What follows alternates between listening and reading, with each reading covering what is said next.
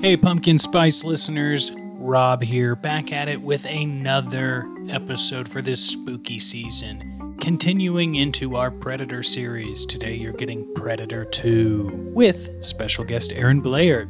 As always, remember to go follow Bill and Rob's An Excellent Adventure wherever you get podcasts or any of the other podcasts on the Bridgeburner network. That's bridgeburner.page to see more, and support the Vanderpump Robs Patreon at patreon.com/VanderpumpRobs. Lots of comedy, lots of horror, lots of really fun episodes. Be on the lookout in the future for another non-Predator spooky episode in this feed, and maybe another. Lots of stuff coming down the pike, and I'm glad you can be a part of it. Now, on with today's episode.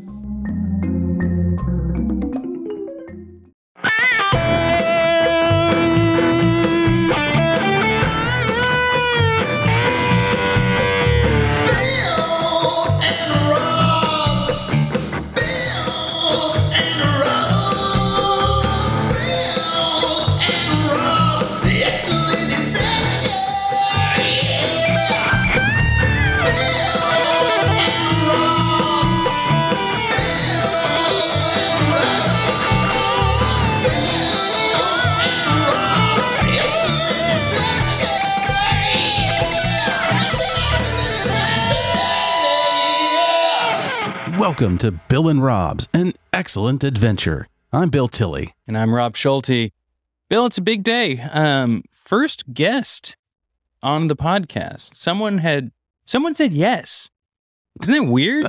It's not a word I'm used to hearing. Yeah. And here's the thing. It's Aaron Blair. If you ever watched the Clueless Gamer clips on Conan, he's the guy who helped Conan play any of the weird games that Conan hated.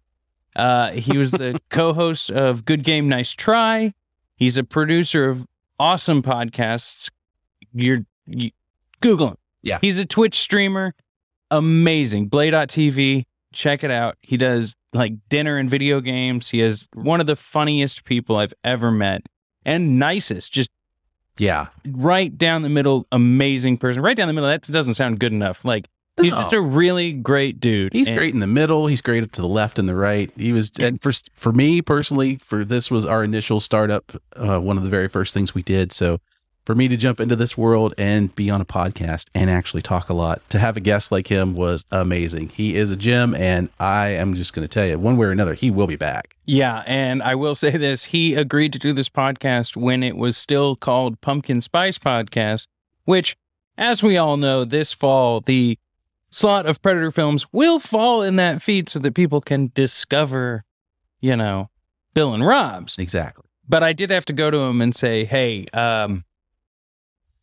I know I told you we were doing this for Pumpkin Spice, but we've kind of changed the format a bit. And he's like, I don't care. Sounds great. I think anything that's a better podcast, I'm all for it. Yeah. So I said, thank you for that, Blay. And thank you, listeners. You're not going to want to miss us talking about Predator 2, a film that takes place in the future when it came out, but not the future now. Right. However that works. I'm 30 seconds rolled out of bed. I put on pants. I love it. Let's get Predatoring, gentlemen. Shall we Predator it up? I'm very excited because we've been traveling to the jungles of Valverde the last few episodes, and today we get to travel to a concrete jungle. But before we get there, because this does mirror my life over the last 12 months a little bit, I thought maybe we could use some help from someone who's lived in this area longer than I have. Isn't it the best when one of the cool kids just says they're coming to your party? You don't have to worry about it. You're not sitting there all nervous going, should I invite that guy? Oh, no. And just like, hey, man, I'll be there. I'm like, cool. The psychic abilities are crazy. So I think we should welcome Aaron Blair from the Good Game, Nice Try podcast, part of the Team Coco family of podcasts. Blay, what up? Hey, what's up? Let's bring back the Budweiser frog thing. Let's do it. It's 97, right? Predator right. 2. So, God. Oh my God. What a Blay. time. What a time to be alive, gentlemen. What a time. we all have probably some extremely distinct memories of 1997 that are not accurately represented in this film, but I'm excited to get into this Predator 2 action. Now, Bill, Blay works in podcasting like I do. He also works in video games, which I think we could bridge the gap between you, Bill, and Blay is that you work in sci-fi in podcasting, but on the social side of the Greatest Generation family of products. So the Venn diagram of all of us, we've got some sci-fi horror podcast stuff happening here. It looks Absolutely. like a yarn wall. It's like like a serial killer yarn wall with all of our connections. Yeah, it doesn't feel right that you're not reading this from a couple of manila folders with lovingly crafted headshots of Blay and I just laying them out going, this is the team. I love So, Blay, do you have a relationship or quick thoughts on video games and movies and the games that are turned into movies or vice versa? I think that generally video games have been a gigantic disappointment when it comes to existing IP. We're only getting out of that now with like Spider-Man, the Batman games. Video games are just starting to really blossom in terms of being able to tell a story and being able to live up to the promise of the existing IP of movies. But the heart was there. The heart was always there. Maybe the technology, not so much, but now we're seeing some really exciting stuff. Also, I love, and maybe a podcast for a different time, but I love that we're starting to see the flip. I love that we're starting to see like The Last of Us which is a video game, become an HBO Max show. We're starting to see like Uncharted, the video game, become a big budget movie with Tom Holland and Mark Wahlberg. So it's really funny now. Now things are kind of flipping around. So I think it's an exciting time right now. But growing up, look, man, Predator 2, the Genesis game, look, we all wanted them to be good. E.T. notoriously is the worst video game of all time, based on one of the best movies of all time. And I think that kind of says it all. It's one of those situations where you beg your parents to let you rent Predator 2, but then you can't let them see you not playing it because you can't hide the tears. Can't let them see the tears. Never let them see it cry. I think you phrased that perfectly because I remember these. It's actually why I stopped playing games years ago, because you'd pick it up and think, I can get this Indiana Jones for the Atari game. Looks awesome, man. It's going to be great. And it's just not. It's just not. It can't. It's like making a sequel or a prequel, living up to the expectations because that world's already crafted. It's a hard road to hoe. It's just not good. It's like trying to make a sequel without a camera. I mean, it's like the technology wasn't there. Yeah. You're like, I'm going to make a sequel. Ironically, though, it's like, I think a lot of the video games that ripped off famous movies actually did better. Like, I think about Pitfall was a great game, clearly ripping off Indiana Jones, but they kind of did their own thing. So kind of the Wish.com version always kind of did better than the regular version. So for whatever. Holy shit. That's going to be the deep dive for the mini series we do in 2024. There you go. Let's get into today's mission briefing.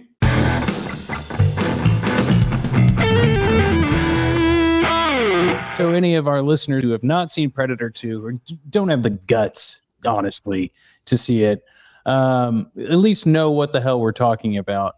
Bill, I found a fun one today. Blay, I think you're going to like it too. Silent, invisible, invincible. He's coming to town with a few days to kill. Earth, 1997. The Predators returned, but not to the rainforests of Valverde, instead to the jungle of Los Angeles, a city torn apart by the violent clashes between crazed drug lords and a beleaguered police force.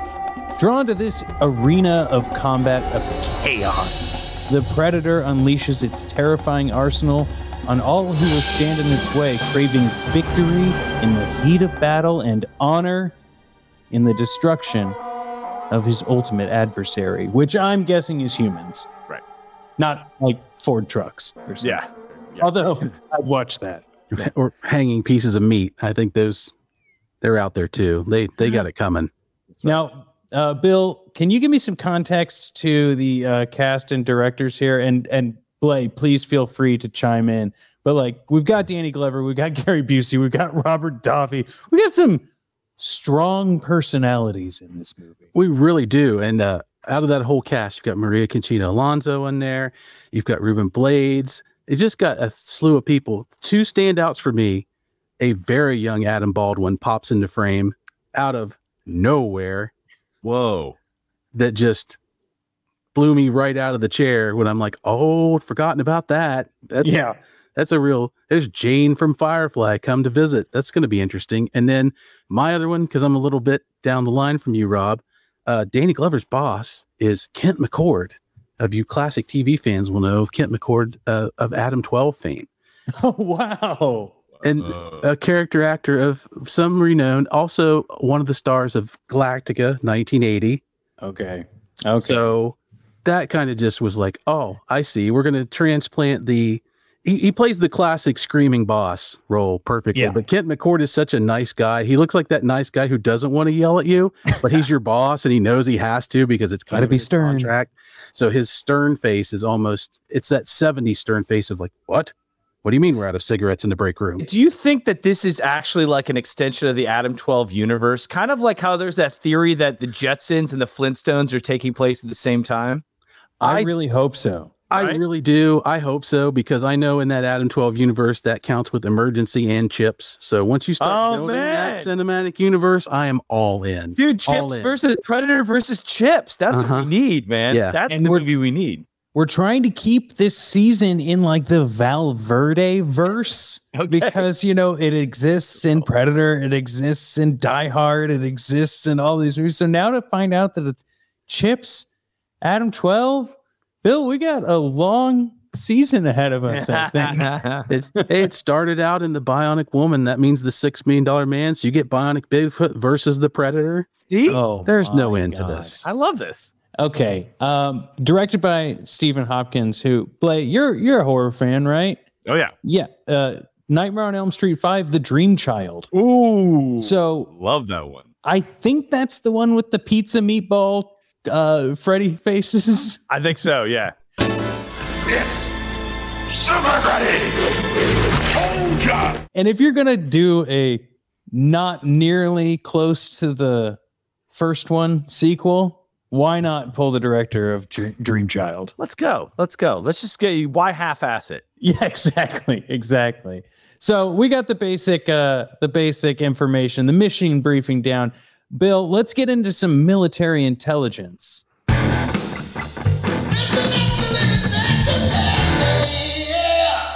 Which is, of course, just any fun little factoids that came to us while we watched the movie. Bill, would you like to start this one out?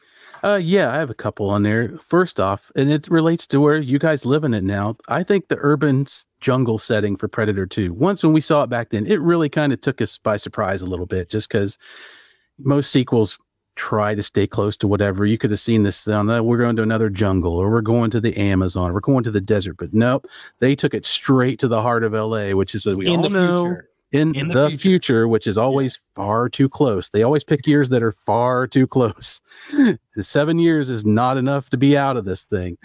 And they drop them out there. And I'm like, this was a great choice, because it's not the LA of real life. It's that comic book LA that we were sold nonstop, cranked up to 11, and then a little Verhoeven thrown in, because apparently they took all of the Detroit OCP police and just stuck them into that police station. These guys are straight out of there. And it's crazy, because this is a high time. They're telling you, and I remember being a kid watching this thing thinking, this is exactly how gangs work. They have themes. They dress like this. When they go places, the music plays. They, for some reason, have many, many piles of cocaine that they have immediate access to just laying around.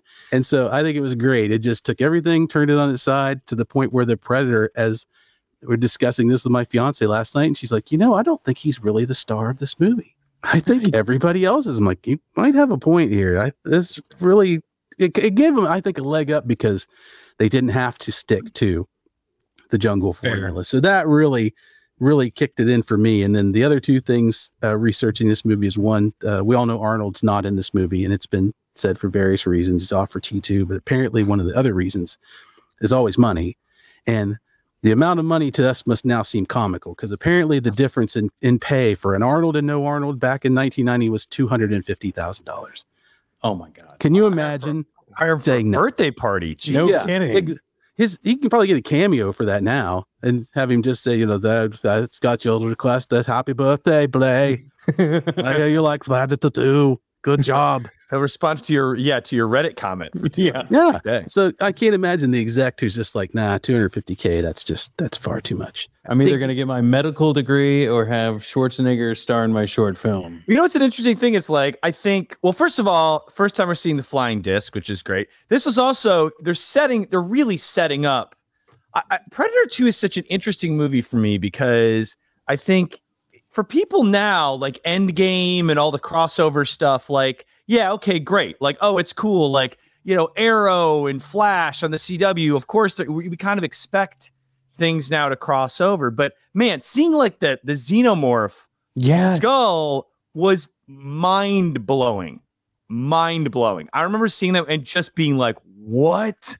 Yeah. Oh my God. What? Wait a second. Aliens are in this, like, and you almost have to legit pause it. It is like so quick and in the corner. And I think like that's one of the very, eventually we have Freddy versus Jason. We have all these other things, but man, like that was like such a mind blowing thing. And I think something that people don't really realize when seeing it for the first time, how great that was. And it's so funny, like Bill, to hear you say the Arnold thing, I'm just kind of realizing that like what a gift it was that Arnold wasn't in this movie, because I think if Arnold had been in this movie, whether it was in a city or not, I don't think it would have opened up the wider Predator universe. I mean, because truly, like, Arnold is the star of Predator, and it's such a typical, although great, such a typical monster movie of an action movie, a hero, a crazy monster, they beat the monster. I mean, Jaws is another example, right? Yeah. Like you have these guys who are we're learning all about these characters, and then they fight this monster and this kind of force, right? Well, and then in Predator 2, all of a sudden, kind of now, well, we don't care about that character. The force is now going out again and affecting something else. And it's like, wow, like what an interesting thing to open up and start an actual mythos and an actual universe there. And I don't think that would have happened if Arnold would have been in it. It would have been him like, here we go again, and like that shit, that stuff. And so, I don't know. I think it was a real gift. And I think that really the fact that Arnold isn't in it, coupled with the xenomorph skull, really, I think, set the template or the stage for what is really happening now in movies a lot, in horror and otherwise, of just creating these large universes as sandboxes of which for people to play in. I don't know. It was an interesting take. Yeah, totally. And I think that like if you want to talk about like schoolyard shit before the internet, right? Like I would always be like, well, what if Wolverine was in, Batman. Yeah. Batman. Yeah. Blah, blah. And that came to be in some sort of weird comic, I think, at some point. But anyway, the idea of showing, I don't know what came first in the chicken or egg scenario. Like, can the Predator fight the alien before they showed that? Or did that prompt a lot of that talk, which then made the comic book that then made the Ash versus whatevers of the world? I don't know. I love it. The one thing I will say about anything outside of what you guys already said, because totally on the same page there, is that I think it is also apparent that this movie was intended to be for New York City. It's just right. And then I was looking into it and they were like, yeah, when the lightning comes up and he's holding the skull, we wanted it to be on the Chrysler building. And I was like, yes, that would have kicked ass. I've often wondered if in the movies and TV, like when they're in those settings, how the people that live in those places are to respond. Like, are they an audience for these shows? Because they can clearly be way off the mark or way outrageous or maybe not in the best light or whatever, because we become that image. And I'm sure people come out and they're like, your friends come to visit and they're like, hey man, show me where all the aliens land. You're like, nah, that's not how that works. But they always blow up New York and LA. I know, but it's because they're really out here to get SAG cards, and the New York ones are trying to sell stocks. That's how that works. So it's just kind of neat to watch that kind of stuff. Cause I remember that's how you would see this. The only time you'd see these cities, this is the identity of that city. It's New York, grim and gritty, LA, sunny but crazy. And it's like, all right, if you're watching this, when you're watching this movie back in the day, like that's not how any of that works. Did you get any of that feeling, Blay, when you saw this back in the day? It's just so funny to me now living in LA. It's like downtown is like 10 blocks. It's like it's not like New York is like all building. You know, when I lived in New York for a decade, and of course that's, you know, Gotham City, but it's like, man, yeah, it's like, okay. Yeah. The other thing I remember thinking, even when I saw this movie originally, was just like, okay, the Predator like is going for like the most elite fighters. Why is the Predator not fighting like the Army or like Navy SEALs? It's going for like these coked up, like drug weird lords? cops and drug weird lords. cops? Yeah. Like, what is happening? Like, even I, as a young wee babe, I was in college, was like, this doesn't really mesh here. You know what? There's something about this movie that doesn't exactly hit the mark. I will say though, the flying disc man is cool, and that Love it. I love and that's one thing I think that Predator movies kind of have always tried to emulate. It's like a new cool technological thing, but they always kind of fail. I don't know why since then, but well, I'm looking forward to finding out more. But Bill, as I'm flipping through the dossier here, we've got more things to cover. Bill, where are we at in this dossier? We on Settle the Score? It's time to settle the score, Rob.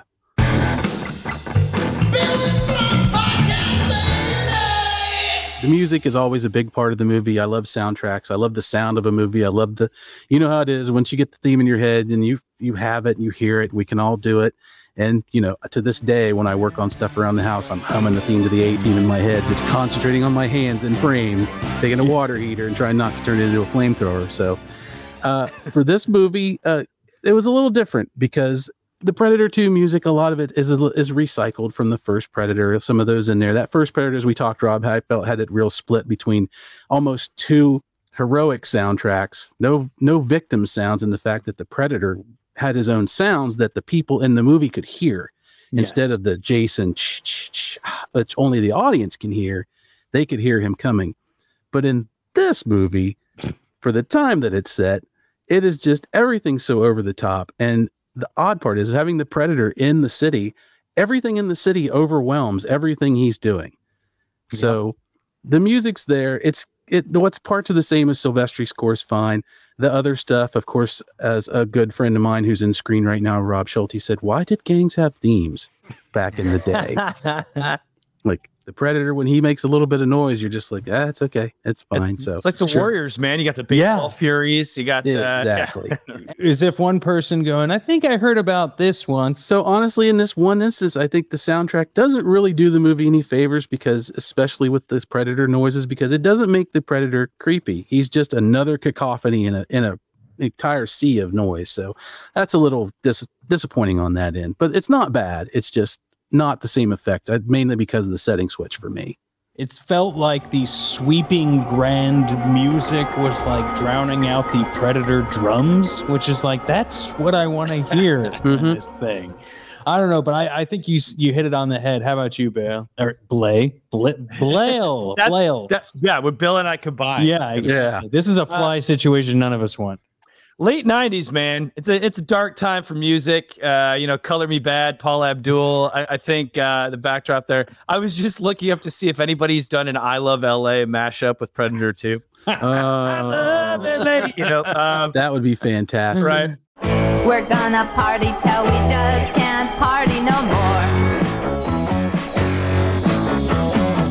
We're big on carpool, Judith Lieber, Bible study, Cheesecake Factory, Talarico, Auntie Barbara's, Joyce's parties, lots of tennis, baby showers, birthday parties, Valentino, church on Sundays.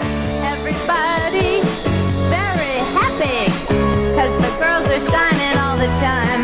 Looks like another fun-filled day. I love my friends.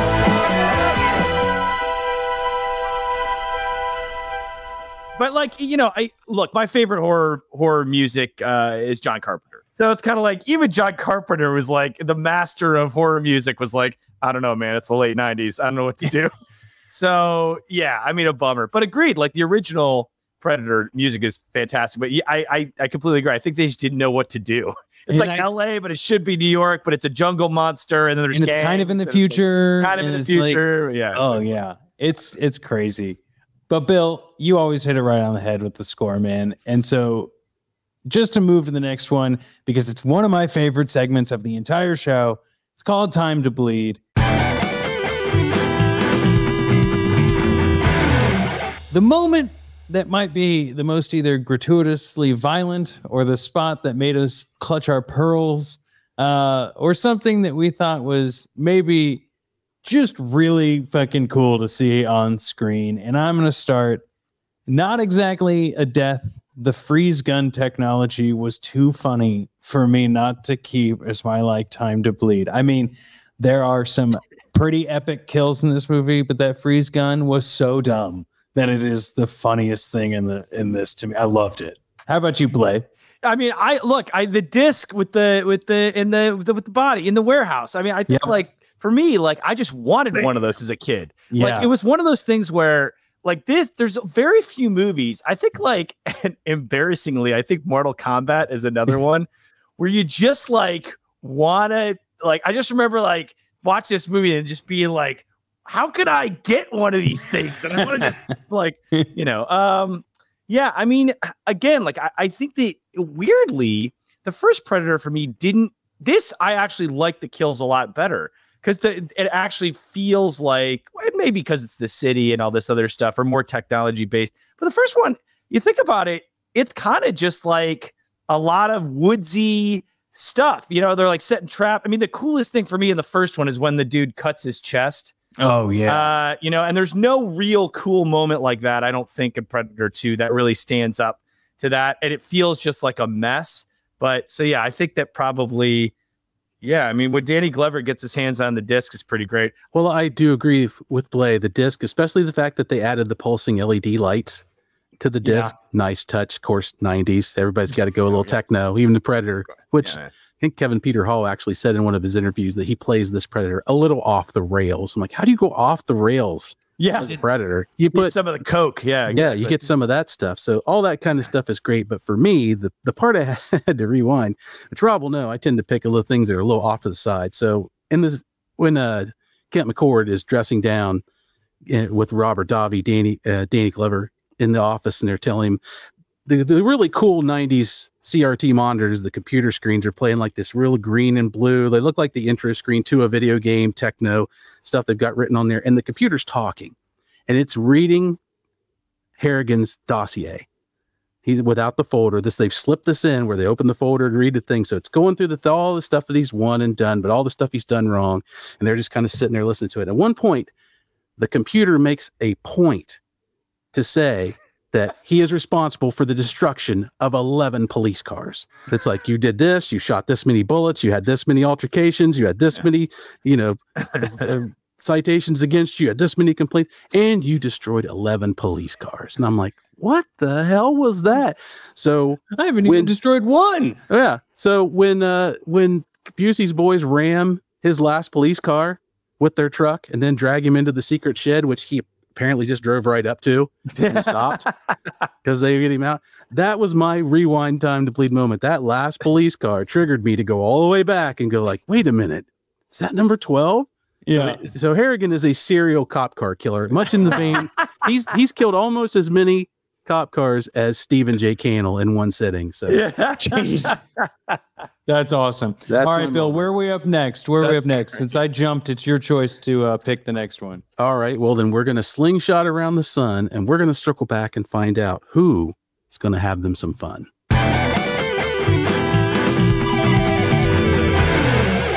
Who got you? Who got you in this movie a little more than anybody else? Short and sweet, Predator. He's like a Batman. He's having the most fun in this one. He's got gadgets. It's all part of what we've already said. Predator for me. Blay, how about you? Busey, man. Come on. I feel like Busey and I are circling each other like wolves. When I first of all, anytime he's in any movie, I love this man to death. He's absolutely a complete psychopath. This is a true story. I first moved to LA, my third day in LA, there was a show called Point Break Live that used to be here, right? And Point Break Live, for those of you who don't know, which is probably everybody, was a stage show based on the movie Point Break. You know, Keanu Reeves, Gary Busey plays the police chief in that one. And they pick someone from the audience to play Keanu Reeves. And so the rest of the actors are acting out the movie, but then the audience member is looking at cards and reading the cards of Keanu Reeves' lines. And, you know, the joke is doing as good as Keanu Reeves did in acting. What am I thinking? If you couldn't crack it with all your years of experience, it's impossible to conceive that I might have something to offer, right? I go to see this, and it's like, you know, and they're using squirt guns instead of real guns, and everyone, you know, it's like Gallagher, and you put a poncho on. The third day in LA, Gary Busey is in the audience. No. And it was, guys, I can't explain to you how insane it was. First of all, it started off like the cast was clearly excited. He's sitting like second row, and it's a tiny theater. And he's like, yeah, and he's like being like very vocal, like, oh, yeah. And then they're like excited. 10 minutes in, dude, Busey is like screaming at the stage, shoot that guy. You know, like, what the is happening? My God, like it's medieval times or something. It was crazy, dude. And then, so like during the intermission, in Point Break, there's meatball sandwiches. There's a big thing about meatball subs. You could buy meatball subs. He buys a bunch and starts like throwing them in the second half. It was lunacy. He jumps on stage and chases them. It was the craziest thing. I mean, Gary Busey holds a special place in my heart, much like cholesterol. And so I got to go Busey and anything, man. Anything. Yeah. But you know, it's just such a treat. And again, like you think of like, this is peak Busey, baby. In the late 90s. This is peak Busey. This is almost Black Sheep level Busey. Oh my God. Good pull. I'm not that far from dragging you out of the cart and beating you into dust. Well, it was going to be hard to not pick Bill Paxton, which I didn't, because Bill's great. I love him in all his movies. Who can't love Big Brother Chet just going crazy? And for some reason, him playing Dangerfield as a cop just really nailed me in this movie. But I have to go with Henry Kingi, who plays El Scorpio, the leader of the Colombian gang at the initial shootout of the scene. That entire scene is over the top insane. But Henry has decided he's going to the Mario Bataille School of Screaming, and he just unloads everything he's got. And for those of you who don't know, Henry Kingi, renowned stuntman and actor, goes back a long way. Formerly married to Lindsay Wagner during the Bionic Woman days. Oh, I didn't know that. Also, a big time stuntman on the Dukes of Hazzard, one of my favorite shows growing up. I've met Henry Kingi. Whoa! Oh, wow, dude. So to watch him in this was amazing, and to know that he's a very soft-spoken, gentle guy, a lot of fun. But he tells a story about them wanting to, on the Dukes, he wanted to put Roscoe's cop car in a tree. They wanted it to land in a tree for the comedy. And he's like, you can't do that. And they're like, but that's what we want. He's like, but you can't do that. And they're like, that's what we want. He's like, all right. So he jumped the car, crashes it into the tree, sticks it into the limbs, breaks both ribs. Whoa. Shatters a bunch of stuff, drops out as they dropped out of the tree and nailed it and walked off the set, broken bones and all. So the fact that he's out there just laying it out, he's screaming, he takes the big bowl of Coke and just snorts it. Shootout. But the Pico train. Exactly. But the fact that he also gets to go on the roof and in his big death scene still managed to land on the craft services table, because I have to believe that's what that is. He hits out of nowhere in this parking lot. There's a picnic table with like cheese and some 100%. Why? He sails through the whole thing. So he is by far, for me, having the most fun. Whoa, dude. I didn't know Stuntman and Dukes of Hazzard. That's like, God. Yeah. Dang. He said, if you ever see a lot of things that look super dangerous and he thinks like that looks like it hurt, that was him. And it did. It did a lot. It hurt a lot. Wow. That's great. Okay, guys, only a few segments left, and a little surprise at the end that I think we're all going to have some fun with. But Bill, our next segment is playback time. You may not be able to convince someone to watch Predator 2, but if you show them this scene, they probably will watch Predator 2.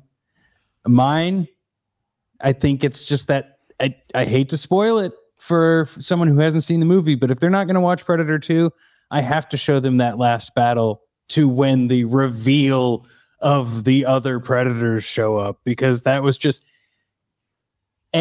sure, not the best But maybe that's what's going to get them to watch Predator 2 also. And I loved it. How about you, Bill? I could see that point because it's like the Godzilla movie factor. I don't want to see the humans. I want to see more predators, and that showed it. But for me, I'm going with the death of a bathroom. He's done his battle wounds. He's crashed into the old lady's bathroom, played by Sylvia Cowders. I hope I said that right. Renowned character actress. And when he bursts through the door and travels through, she stayed there holding her broom. And when Danny Glover crawls through the hole, I'm a cop. She looks at me and goes, I don't think he gives a shit. And I'm like, that is perfect. This is the kind of movie you're in for. So who's the scarier one? Probably the person the Predator ran from. Yeah. He didn't even stop and take a swipe at her. He was on the way out. And one honorable mention to Kent McCord, because when they go to the subway scene and they're doing the mop up after the big attack, Kent's on screen with Danny, and somebody from out of frame holds a corded phone and goes, it's for you. It's the chief. And I'm like, how the hell did they know that he was on that train? Where did that phone come from? So I guess you got to have one of those moments where the chief calls, and that's just where he happened. Why was he on that train in the first place? So I don't know. It was a moment. How about you, Blake? I think I got to go. I mean, I would take yours and extend it. I think Harrigan in the when he gets in the ship is really cool. Yeah, like I guess if I had to show it to somebody, I wouldn't want to show the other Predators, but like I just love that. Like you see the skulls. I mean, like that again for me. That's where we're starting the mythos of the Predator as something more than just a monster.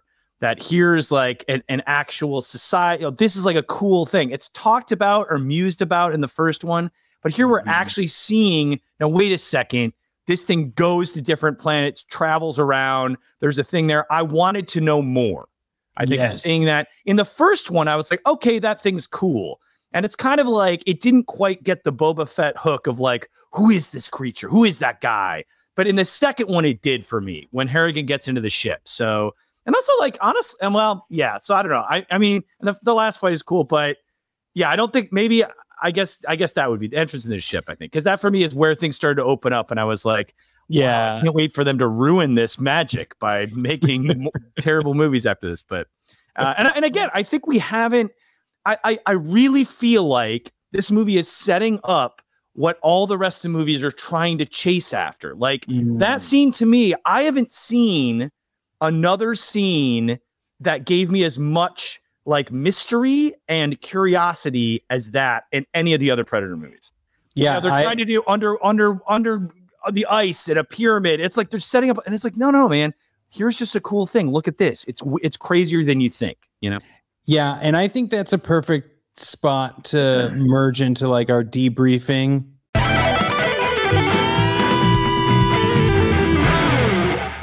Our final thoughts on the film, because we'll do this and then Bill's going to give us a rating system.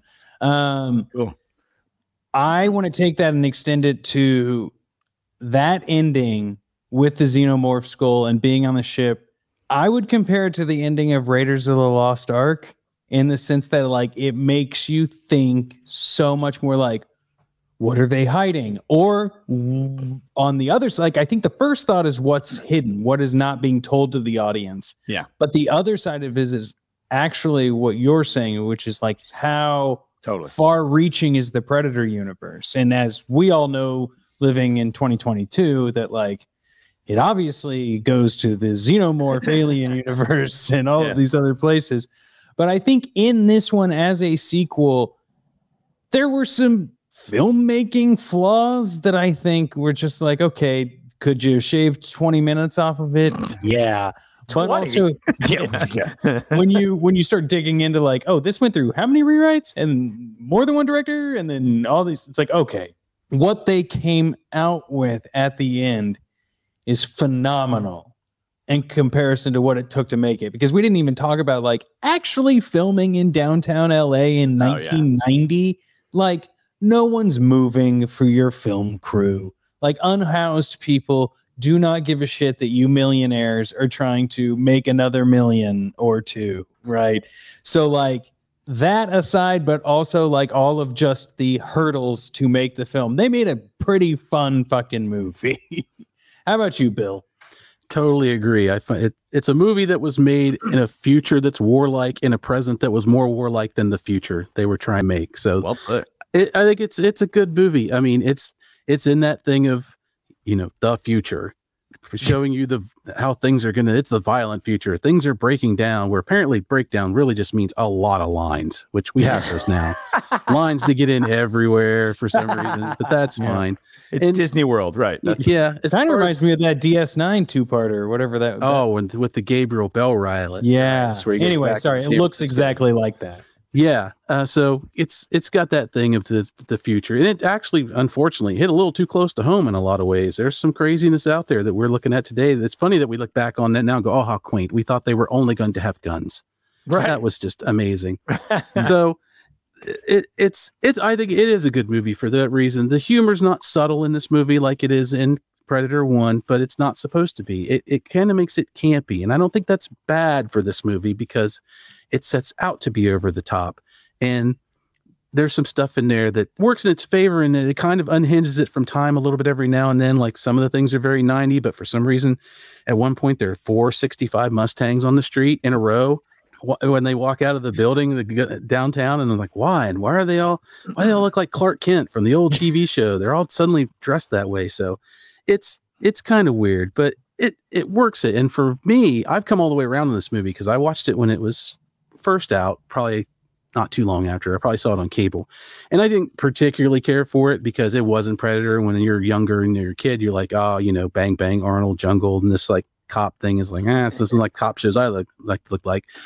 But now that I'm a middle-aged man, I have extremely warmed to this movie because I'm watching it and I finally figured it out. It's like I'm watching Danny Glover, and I'm realizing Danny, not Arnold, not a bodybuilder, not that kind of thing, but he's reacting in a way I think I would react because he has this, he doesn't want to be there. He's doing this stuff, but like when the chief walks off and he's mad at him, he has that jumping, cursing fit where he jumps up and down. He's like, motherfucker, and you're just like, what was that? That can't. Schwarzenegger wouldn't do that. And he finds time on the rooftop. He's scared of heights, but he finds time as he's chasing a space alien to complain about the birds flying around, causing him trouble. It's like, he's relatable. It's like, this is your dad fighting the Predator. And now I'm old enough to be that dad. He's Mad Dad fighting the Predator. So it really works for me. I really like what they've done with it. They managed to place it, but also let it carry through into down the line. So it's a movie you can come back to and be like, all right, this thing's got enough heart and soul that it's definitely worth a watch.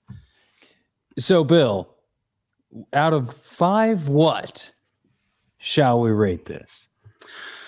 Well, it would have been easy to just say 5 xenomorph skulls. How many prize xenomorph skulls would you give up to hold on to this movie a few more days? But I don't like to do things the easy way, Ross.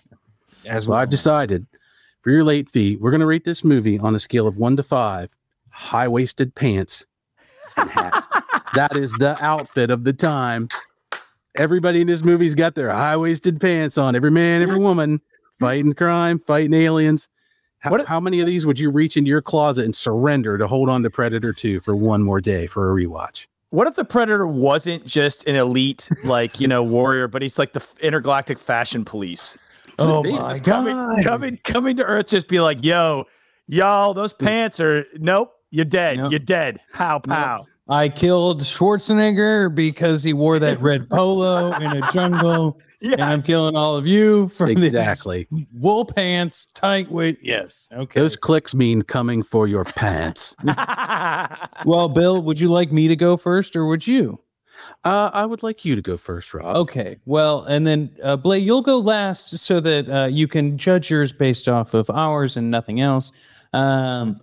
I think I'm going to have to give Predator 2. And this is also me forgetting what I gave Predator 1, but each rating system, as we have learned from previous movie rating system podcasts, are not equal to other movies. So Predator 2 is going to get a solid 3.5 sets. So this is 3 full sets of high-waisted pants, hats, jackets, suits, and then 1 just the pants hiked up. Oh, so 3.5. Oh, well, that's a little better. You not just the pants. You could have given the hat. But I could have given the hat. They got the pants. They got the pants. Very nice. How about you, sir?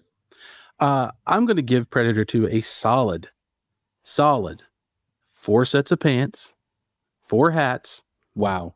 And 1 pair of pants that is completely sweat through from Danny Glover climbing through the LA, sopping wet LA of 1997 in quote marks, that has not been to the dry cleaner, that you could take later on 25 years down the road and put on eBay and sell them as screen use replicas. I think this movie for me has aged better. I would not have given it that rating back in the day. I would have given it lower, but now I see myself in some of this movie, and I'm not really fond of birds either. So Yeah. I'm with Danny on this one.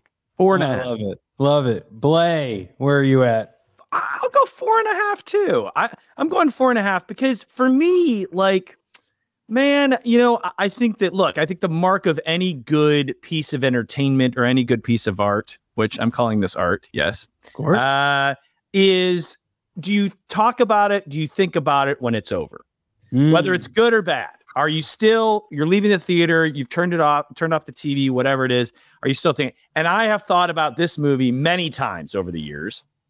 I think for all reasons, it kind of talked about a little bit before, but just, I think that the bones of this movie are so great. I don't think they capitalized on them, but like we're seeing a lot of remakes these days. The Alien and Predator franchises are floundering, and I think they would do it would do them well to go back and look at the bones of this movie. Bill, exactly what you're saying with Danny Glover being a middle-aged guy also. What a good turn that it's not an elite jungle fighting muscle-bound soldier. It's like a middle-aged guy fighting this horrific intergalactic perfect warrior. How could you ever win? How could you ever beat this thing? So people say that superhero movies are like us coping with that we've destroyed our planet. Ooh. Like, what is middle-aged man fighting alien that he cannot Erectile defeat? dysfunction. It's erectile Okay, there we dysfunction. go. Okay, sorry. But I mean, like, I think that every horror movie, and not saying anything you guys don't know, every horror movie, the best horror movies are metaphor, right? You know, I saw this movie called Relic about this woman kind of going crazy. It's a metaphor for dimension. Yeah. And, you know, and these kinds of things, you look at Get Out, you look at all these other things. And I think that they had the chance, I don't think they did it, but they had the chance really to have that kind of existential crisis about aging, impotence, also emotional impotence, and just like what it means to be a man, what masculinity means when faced with this overarching, you know, because the first movie is so masculine. It's so, yeah. Mm-hmm. So I think that the bones of this movie are great. You're opening up this whole Predator world, you know, and they just kind of didn't capitalize on it. But I think that really it established a lot of the magic that inadvertently, I think the franchise is trying to recapture, and they would do it. They would do well to go back. You know, I don't want to get into the later Predator movies, but the most recent one for me, the Predator, just, it was so slick and it was so, and you're like, yeah, and these guys, and I'm chewing gum and here, and I'm witty. And it's like, yeah, man, okay. But like, yeah, it's like Red Dawn new versus Red Dawn old. Well, kind of, yeah. And I think the flaws are where the magic is. It's what, you know, the cracks are where the sun gets in. And I think like in this movie, the flaws and the imperfect nature of it truly is what makes it for me a cult classic. And I think, you know, obviously I'm not alone because it's kind of grown in lore since it came out. Yeah. Was that then 4.5? 4.5 pants? I'm going 4.5 high pants and a couple. I'm not a hat guy. Yeah. My head's too big. So, but not because I don't like it or believe in the rating, but I'm just more of a high-waisted pants guy. So 4.5 high-waisted pants. You know who else is not a hat guy? Bill Paxton or Danny Glover when they wear those hats. That's like right. Detectives. No, they definitely look like cops trying to infiltrate a suntan smuggling operation. Like yeah. Okay. So this has been great. Before we end today, I have a little game. I've got a handful of trivia questions, and let's see if either of you can figure out if I'm describing a situation involving the Predator or a situation involving the masturbating bear in a game I like to call To Match a Predator. Well, I heard you match before, so I hope you don't get bored. One is angry, one is carefree. Our guest is staring at me blankly. I write these lyrics down that I hope are alright. So match the piece you like. And please try not to fight. You may find that I have tricked you with the clues that make no sense. You can't win at a game that is made up on the spot.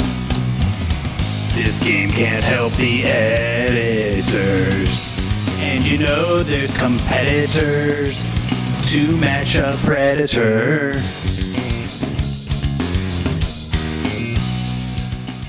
That's great. You know, I played the Masturbating Bear on Conan's tour.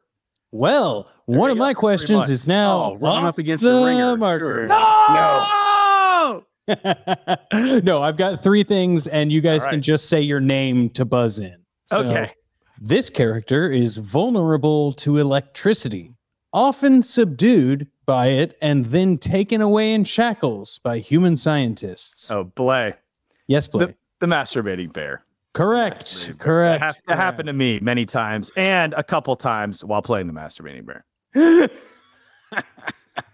Okay, let's see here. I'd love to see the insurance claim on one of those. That's got to be great. Next question. After many different stories and reboots, it was revealed that the original character died in 2015 of asphyxiation. Bill.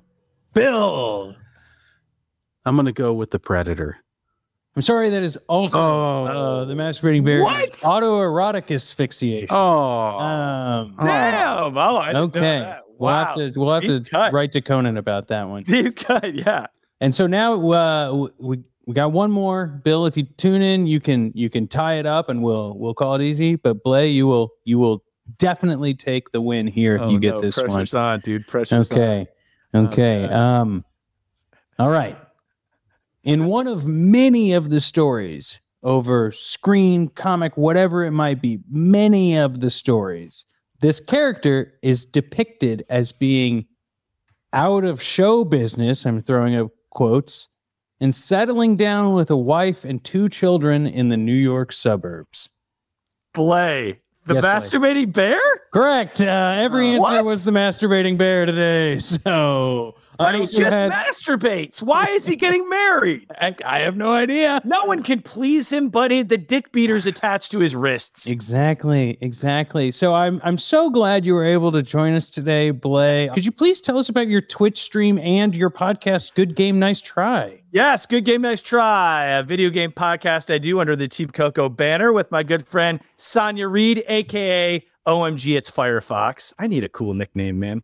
And we interview all sorts of people like Kevin Smith or Steven Spahn, the head of the Able Gamers community. And yeah, it's really fun. Nerd culture. Love the show. And all that other stuff. Yeah, it's a good time. And I stream every night on Twitch at blade.tv. And last night I did dinner and a video game. Every week I do a cooking show. And I did sea fruit tart. So I played Sifu and made a fruit tart.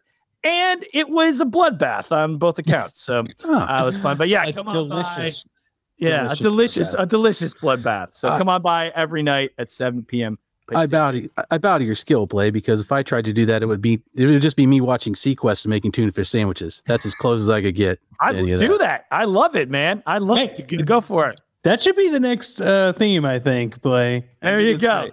Although I have given myself food poisoning 4 times, all with seafood on camera. So. On camera, yeah, it was gnarly. I hope that was behind the paywall, right? Behind the paywall, yeah. That's for my OnlyFans. That's sweet food poisoning content. Thank you, guys. This is a real treat. I absolutely love horror movies. I love, in high school, I'd seen literally every horror movie at Blockbuster. That's all I did, and played D&D. So, yeah, this is a real treat. And viva la Busey, I say.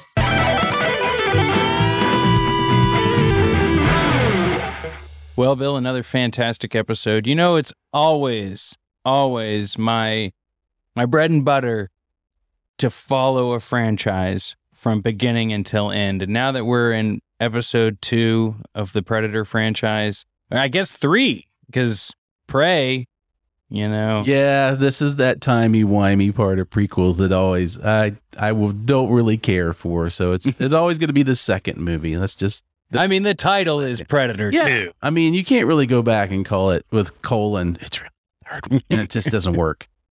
The Phantom Third. Yeah. Which everyone, if you haven't rewatched the prequel trilogy of Star Wars, give it another shot. It's a little bit better than you thought it was. It's way more serial, which is what all those movies were supposed to be anyway. I'm getting off subject, Bill. It's time for Going Dutch, where we read a listener question. And today's question comes from Terrence from Tennessee. Wow. I love the alliteration. I wonder if they've made up their name or the city they're from, or state, rather. That would be stretching it. Yes. Just for the alliteration. Yes. Otisburg. Terrence says, "Hey guys, loving the pod. Thinking about joining the Discord, but I've never used Discord before. First of all, do it. Do it. Do it. It doesn't hurt. It's painless. And it's so much better than certain social media websites where if you use it, you're also subject to weird posts outside of groups. Anyway. Yeah. Specialize. Yes. But let me get back to your question, Terrence. Guys, I'd love to see a series where you guys talk about future movies set in the future. Ooh. Okay. What is your favorite movie set in the near future or far? I'm just going to put that. That's my own editorializing on here, Bill. Wow. I think just movies set in the future. And the funny thing is, when I picked Bill up from the airport the other day, we did talk, or Bill, explain your idea. I think it was fun because although we've got plans for future seasons, I kind of liked this one, and it comes in line with this question. So I'm not a frequent flyer of any kind, either the real one or in parentheses. But when I do, I always play a little game where I try to watch a movie on my phone that's going to get the attention of the passenger next to me or the flight attendants. I don't know why, because I'm bored easily.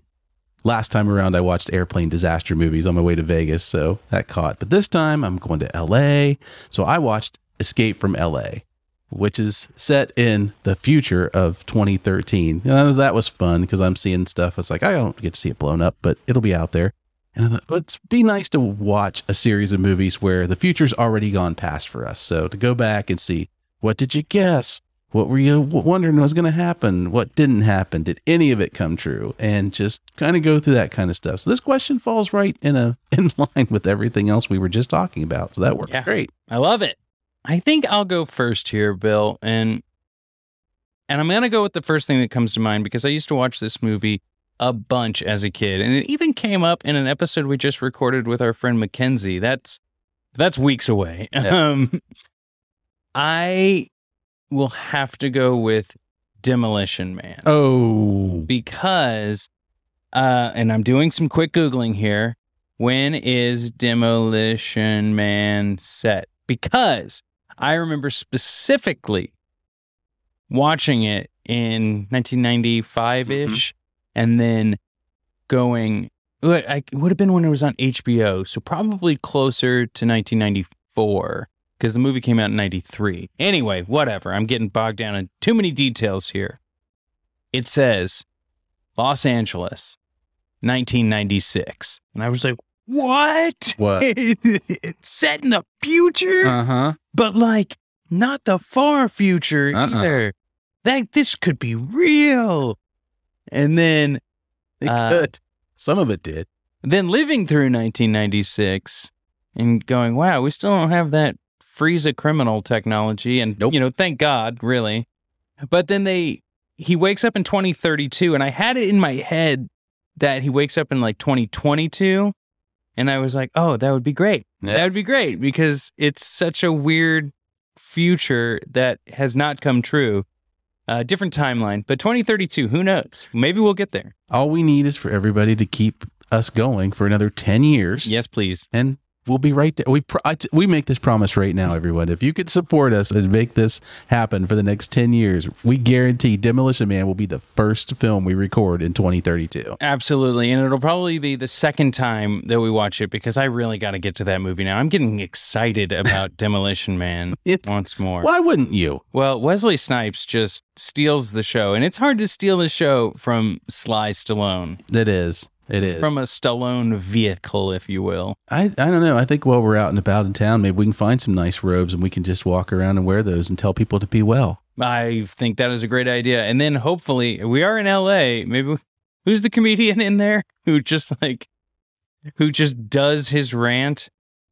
Oh, Dennis Miller. No. Dennis Leary. Dennis Leary. That's it. Yeah. Yeah. Dennis Leary just does 5 minutes of his stand-up routine in the movie. He does. It's got to be contractual. Maybe we can go to his house and wear those outfits and see if he'll do it at us. Yeah, and feed him a rat burger. Probably. Yeah. And what about you, Bill? What's one of your future films? And I guess you did watch Escape from L.A. I did. Not really one I'd want to be in. Yeah. It's kind of a bad one. Boy, I got to tell you, that question kind of knocked me a little bit for a loop. But I think at the moment, I'm going to pick another movie that I actually did watch on the plane. Oh, yeah? It's called Condor. Oh. And it is a TV movie that was supposed to be a pilot from the 80s starring Ray Wise and Wendy Kilborn in the far, far future of 1999, I believe. The famous year. Yeah. The thing about that movie is it's made in the 80s, trying to show the 90s, but they kept all the 80s fashion for some reason. So nothing changed. But the cars were donated by Chrysler. So everybody's driving Dodge Daytona turbos and Grand Caravan. So that's a future I could live in for sure. A Dodge-based future. Give me that all day long. Oh, man. I love that. Bill, now there's one thing we haven't really done over the past episodes, but I'd like to implement here at the end of today, and that would be an update on my viewing of Baywatch Nights. Oh, yes. I have finished season 1. And I am currently watching season 2, where they have a huge pivot change, right? Yeah. It goes from crime thriller TV show, like Baywatch, but at night and not on the bay. That's perfect. And then it goes into X-Files-y. It's supernatural, and they're still trying to solve crimes, but they lose a few characters. It becomes not as good. I'll just put that out there. It becomes good in a different way. How about that? There you go. But the thing that I kept wondering and texting you about while watching Baywatch Nights was, why does Mitch have a really expensive car, but also never sleep? And then it's okay, maybe he's got 2 jobs. It can afford the car and the really nice Adidas leather jacket and the nice suits and stuff. But then I got to an episode in season 2, and Mitch gets kidnapped by a government agency. Of course he does. A secret, I think it's a Knights Templar, actually. Jeez. And so maybe not a government, I don't know. It's very confusing. And they're like, what do they want him for? Is he rich? And one of the guys, Teague, is like, no, he's not rich. He's a lifeguard. And I was like, wait a second. What about this car? He's right. What car is that anyway? Because that's a nice car. If it's the same one from the first season, it's an Acura NSX. Well, they do actually eliminate showing him in any cars in season 2. I will say that. Well, I mean, maybe to sell it. Mitch rides at night, I guess, is how you could say it. He's got a way to do that works. I'm just throwing that out there. But yeah, it's pretty amazing that Mitch never sleeps. He has 2 to 3 jobs, and they're vastly different. I'm holding fast to he found a treasure chest at the bottom of the ocean. Oh my God. And is just stockpiling doubloons. Your fan fiction is the best. It's what makes me keep coming back for this. Well, thank goodness something does, because I am loving this podcast. And I gotta say, I hope all of our audience members are loving the podcast. And if you are loving it enough to help us keep going, the biggest thing you can do is send this podcast to a friend. Don't even say anything else. Don't say you got to, well, okay, sell it, please. Tell them why they should listen to it, why it's good.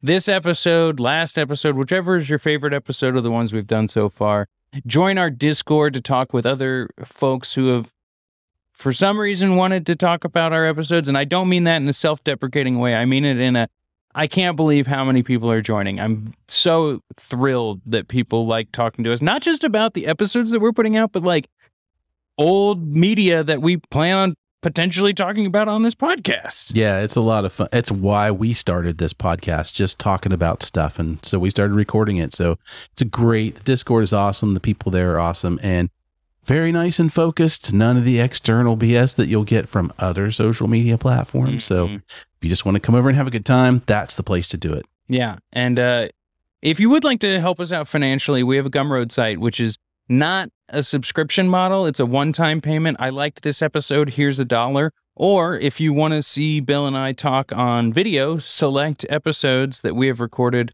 with video, which is most of them, will be available there.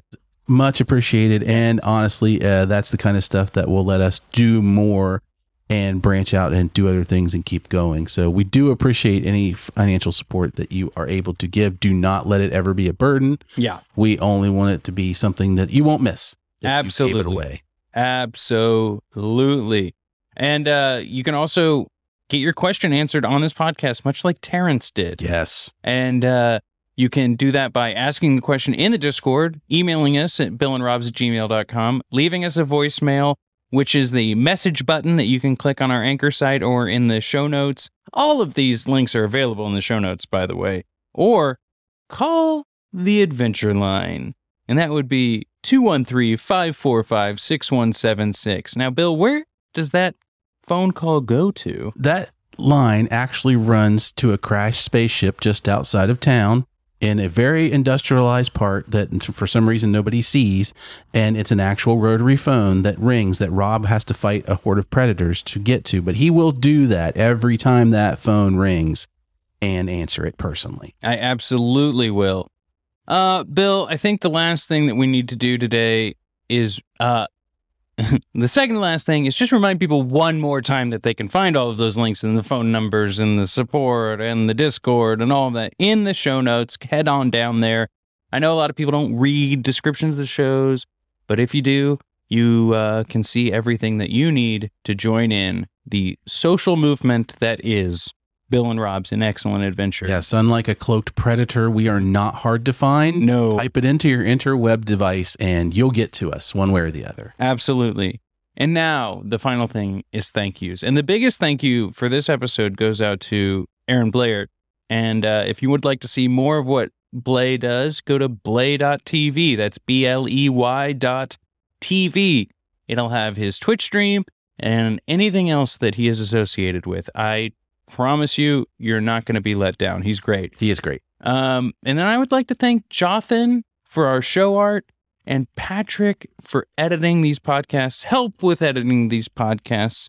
You know, he takes a little bit, I take a little bit. And a big thanks to Mrs. Colombo for QAing all of our episodes and letting us know we are doing our best. Bill, we got two other people to thank here. We do. We have to thank Draxium and Dr. Z for our rockin' theme music.